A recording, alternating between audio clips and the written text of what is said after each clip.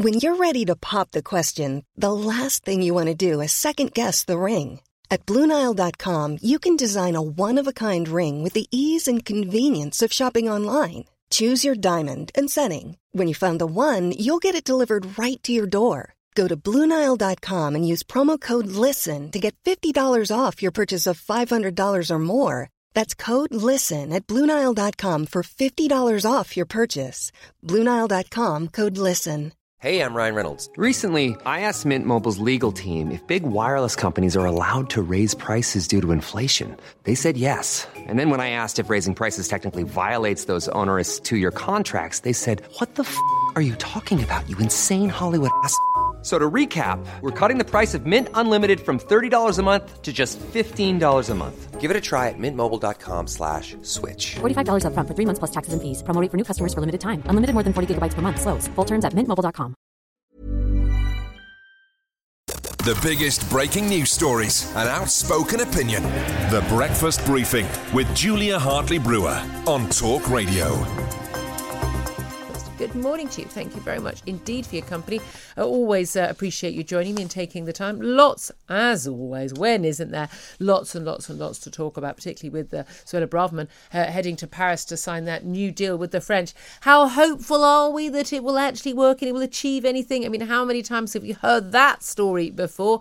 We're going to be upping the amount of money that we pay to the French to patrol those French beaches. But given some of the footage we've seen over the weekend of basically the people traffickers arriving in their dinghy, the migrants wading out and getting into the dinghy in the water, the French police standing on the beach sort of shouting at them, but not actually apparently allowed to go into the water. I'm not entirely sure what the beach patrols are going to do. So I'd love to hear from you this morning, as Suella Braverman is set to sign a new security pact to stem the flow of migrants crossing the Channel. Tell me, will it work? From the details we know so far, will it work? And tell us why you think it will and why you think it won't. Do get in touch by tweeting me at TalkTV, or you can text the word talk and then to 87222 on text. And look forward to getting your messages on air. First up, though, let's talk about that and all of the other big stories of the day with James Bilby. He's Chief Executive of the Federation of Wholesale Distributors. That's the trade association for food and drink wholesalers in the UK. Don't have time to actually speak to him now after that job introduction. Good morning to you. Good morning, Julia. Thank you very much indeed for joining us. We're going to be talking a lot about taxes as well today, because well done, everybody. We're all going to be a bit poorer very, very soon, even more poorer than we already are from what's been going on in the last year. But the migrant issue is no doubt at all. This is something I know it completely vexes. It's a big concern of people who watch and listen to this show. It's a big concern of Tory voters. It's a big concern of voters across the board, even though parties like the Labour Party and Tory Party, and Lib Dems try to pretend it isn't, and that you're just a terrible, horrible, harsh, xenophobic human being if you don't want to have 40,000+ young men just arriving on dinghies, not knowing who they are, in their 20s, living in hotels at £200 a night. I mean, got to be old-fashioned. It's not something I support.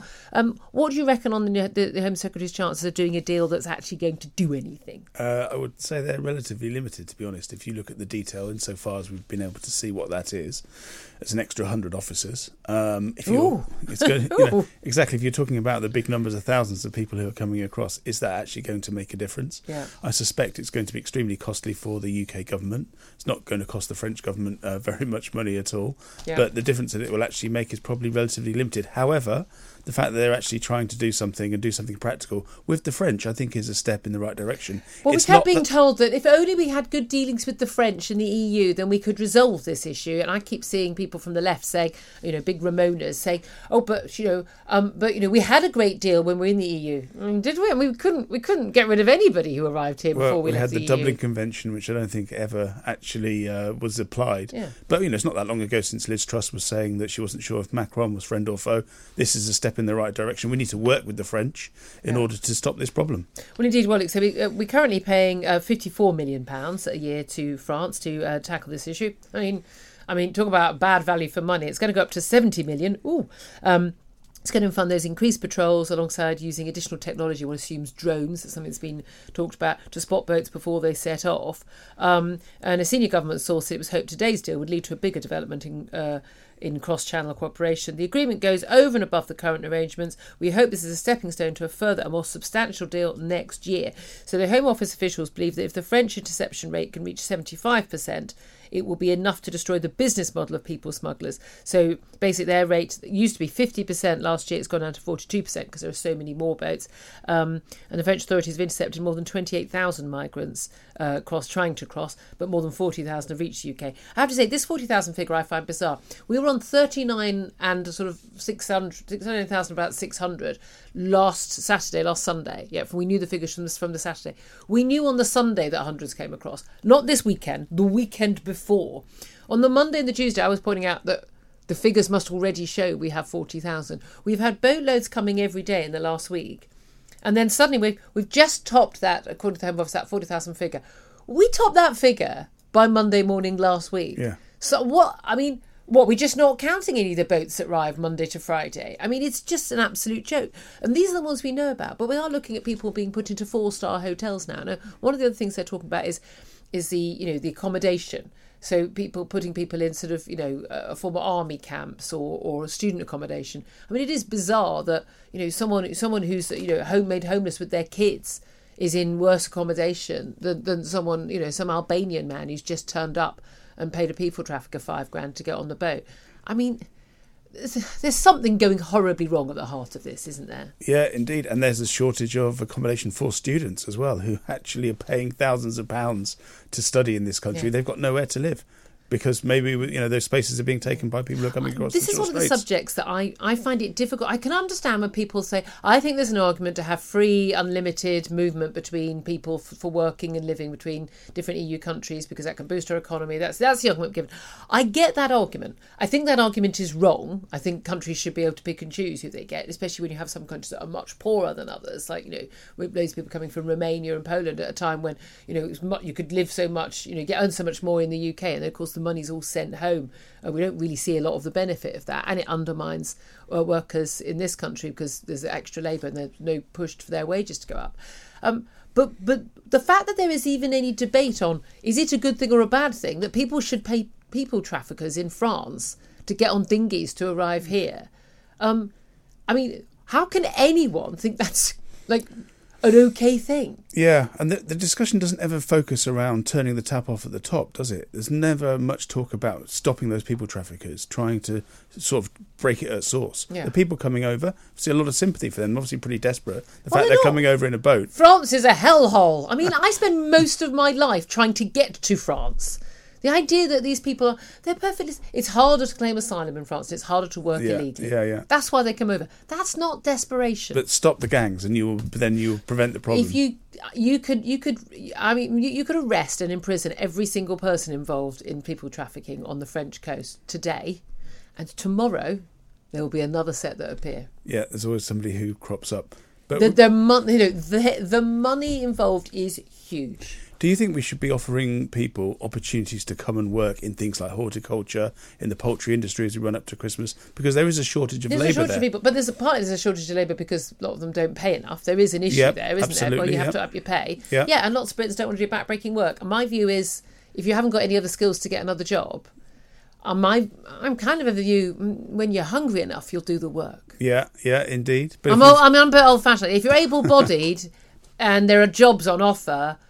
If you're capable of getting a job that's better than that, brilliant. Go for it. But if you're not, then I'm afraid you're going to have to go hungry. Some people are doing a job for the same rate of pay that isn't as backbreaking. Yeah. So they don't want to work in the fields. Yeah, so you have to pay more. Yeah, exactly. But I understand this sort of seasonal workers and bringing people in, but these people aren't coming in to do that. No. And as I keep saying, I'm sorry, I'm just not entirely sure that we need that many more people to wash cars. I'm really sorry. But what do you make of that Albanian protest? I completely understand why, law-abiding Albanians who came here legally, who are working here, families here, go to school with our children, and, who were saying, well, hold on a minute, don't treat us all like criminals. I mean, absolutely. With those people, they're fellow citizens and fellow residents of this country. But then we saw the Albanian flag, which I've always found quite a disturbing flag. It's something about it. It's got a Third Reichy kind of feel about it with I do know what you mean. The eagle, the black eagle. Yeah, it's something. I've realised it's a national flag. I've been no disrespect. It's just Don't disrespect the flag. No, they draped it over the statue of Winston Churchill. I'm not sure that's a way to endear yourselves to the people whose country you've come to live in. No, I totally agree. But that would have been a small minority of those and people. And also it's counterproductive as well, because they were protesting about being called an invasion, and then they take to Parliament Square and drape their flag on Churchill's statue, which is very much the sort of indicative of an invasion. Yes, and also the day before Remembrance Sunday as well. I'm not entirely sure that was well judged, but again, as always, small minority, etc., etc. The Breakfast Briefing with Julia Hartley-Brewer on Talk Radio. Thanks for listening to the Julia Hartley-Brewer Daily. If you liked what you heard, please subscribe and give me a good review.